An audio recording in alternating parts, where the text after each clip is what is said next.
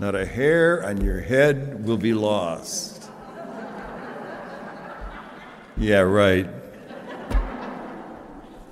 He finally made it to Jerusalem. He made it and he's in the Pièce de Résistance. He's in the temple.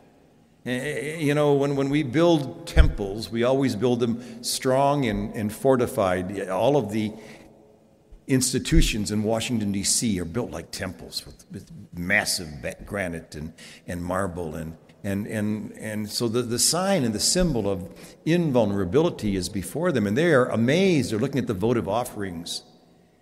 And he's saying, not so fast. Not so fast. He says, you see all these things that are before you? The days are coming when there will not be one stone left upon the other. When? He won't tell them when. However, this is Luke's gospel. And we know that the temple was destroyed in the year 70 A.D., and the gospel probably wasn't written until about 80. So even though it is a prediction, what was going to happen has already happened. But he goes on, Luke goes on with this prediction of what's going to happen, because it took 50 years to build it. It's going to now be destroyed in the blink of an eye. And the question is, now what? Now what do we do?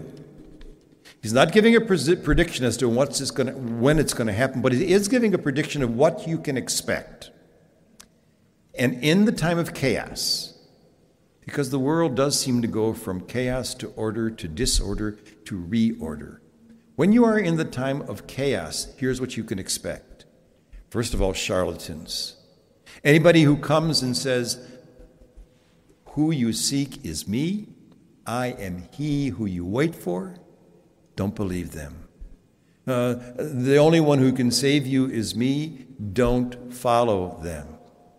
This is going to happen. That always comes up in the time of chaos. And then you're going to find natural and social catastrophes. You're going to find people who in earthquakes, and it really sounds like my hunch is it sounded like every generation through the last 2,000 years came up against that kind of chaos, from Attila the Hun to the Renaissance to all the other different times when millennials stopped and started over again. And then he says, and you're going to be persecuted by not just your enemies, but sometimes by your brothers and sisters.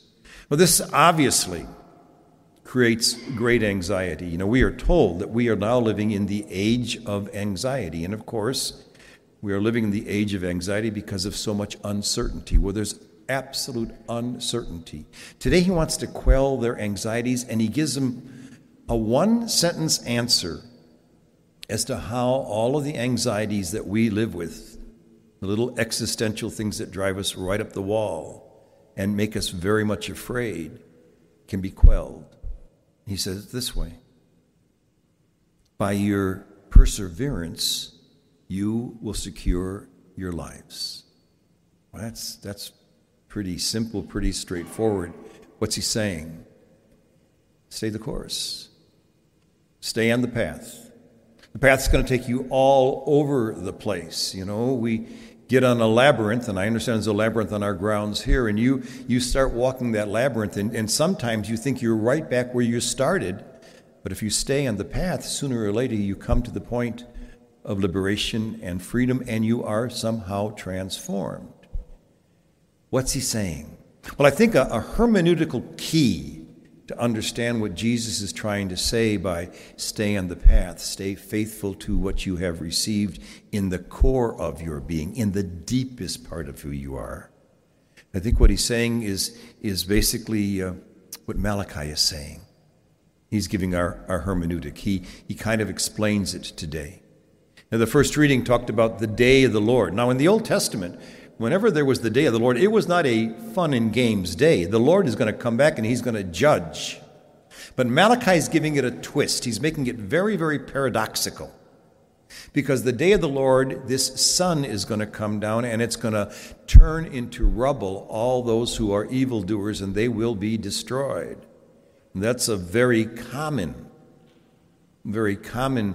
theme in the Old Testament about the day of the Lord. But now Malachi is going to say something else. However, if you're faithful, if you stay the course, well, you're going to be okay. Because that sun that destroyed the evildoers, that very same sun is going to come down upon you and heal you and put your life together again. That very same sun is going to provide for the faithful to come to a sense of who their very truest self is on the very deepest level. Who am I and who is God? On the very deepest level. Now, as the faithful are looking at the rubble, you can see that they are really being shaken up. And we can understand when we do come into a chaotic situation, why we would be shaken up. If this temple was the dwelling place of God, and now this temple has been reduced to rubble, where is now God? Now, that was the question after the Holocaust. And so many faithful Jews didn't just become agnostics, they became atheists. How could a good God, allow this to happen? And not only was their faith tested, but in some ways, from their perspective, their faith was destroyed.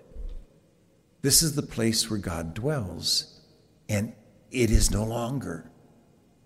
And so the question is, now what? Now what do we do? Well, when all is lost, where do we go from here? And all seems lost. Where's God? You know, we've gotten very much caught up in this idea of God having to be in a place. And yet long before the temple was built, and this was the second temple that was built, this was not Solomon's temple, this is the one that was built after the Babylonian exile. And it took 50 years to build, and it was destroyed in next to nothing. But where was God before there was a temple? It was in a tent. He traveled around in a tent. And where was God before there was a tent? You know, in the voice of Moses and in the voice of the prophets. And where was God before there was Moses and prophets? Where was God long before there was the Homo sapiens, before we came along? God is not confined to a temple. But God's pattern does seem to be the pattern. It is the pattern that Luke's audience finally began to get. As the Lucan audience, these are Jewish Christians listening to the words of St. Luke. There's no way they cannot make some kind of a comparison between the pattern of the destruction of the presence of God in the temple and the pattern of the destruction of the presence of God in the Christ, in Jesus the man. And Jesus is coming to Jerusalem only for one reason: death and destruction. That's the ultimate paradox. He's coming to Jerusalem not as a conquering hero, even though he comes in on the foal of an ass. Even though he comes in triumphantly, we know how that turns and we know how it ends. It ends in crucifixion. No, we don't know how it ends. It ends in resurrection. It ends in life. And the chaos of disorder is now turned into order.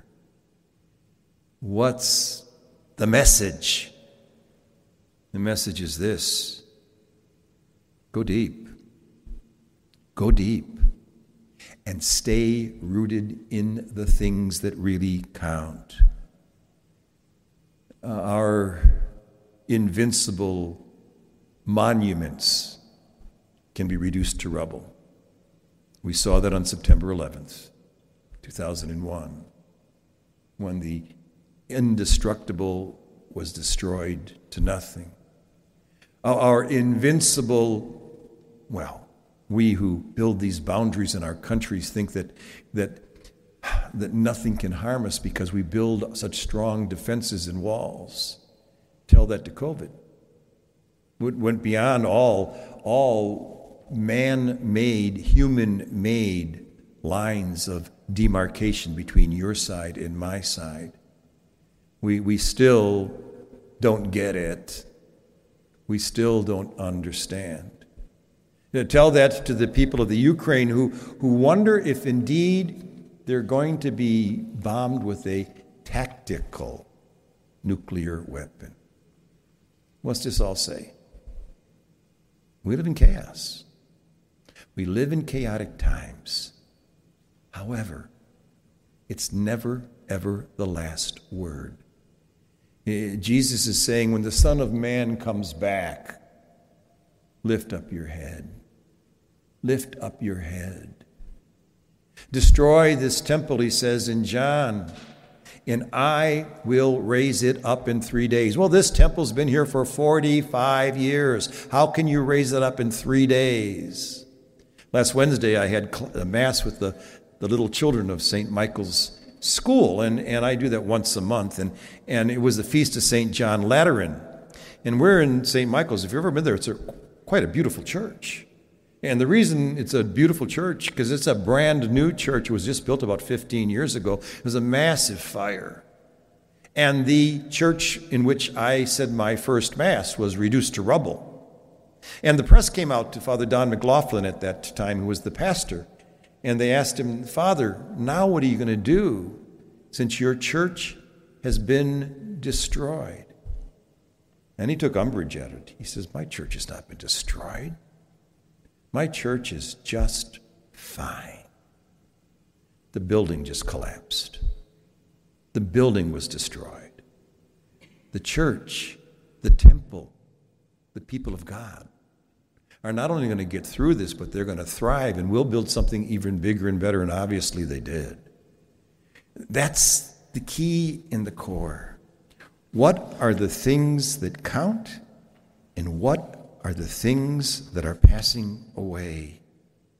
Malachi pointed out to this reality that we can either be terrified of the present or hopeful. We're here today. We say that we are the hopeful ones. If the temple is torn down, it is okay to meet in the tent. If the tent is torn down, it's okay to meet in the field. It's okay to meet anywhere we come together because we are the presence. We are. And Jesus tells the disciples, don't try to have a strategic plan when the world falls apart. The best laid plans of mice and men often fall apart. Don't worry about that. No, as a matter of fact, all you have to do is listen. And I will speak through you. I will give you words that your adversaries cannot come up against. That's pretty powerful stuff. The question is, do we dare to believe in it? Because while he doesn't give us strategy, he gives us incredible hope. And what is our hope rested in? Our hope is rested in the realization that there will always be a resurrection. There will always be new life. Pope Francis calls it the Sabbath of eternity, the New Jerusalem, where we find ourselves face to face with the infinite beauty of God and be able to read with admiration and happiness the mystery of the universe. Now that's our role, staying the course, going deep into the reality. Sacraments, we even sing about it. Sacraments will cease. They are outward signs of an inward reality. We have to go between that which points to the reality and the real reality. That which is superficial and passing away, and that which is never going to pass away. And that's ours. And that is in the very core of our being. That is the divine DNA that dwells in each and every one of us. Trusting in that, we will live like people who know that no catastrophe, no chaos, is beyond the reach of the healing Son of Justice.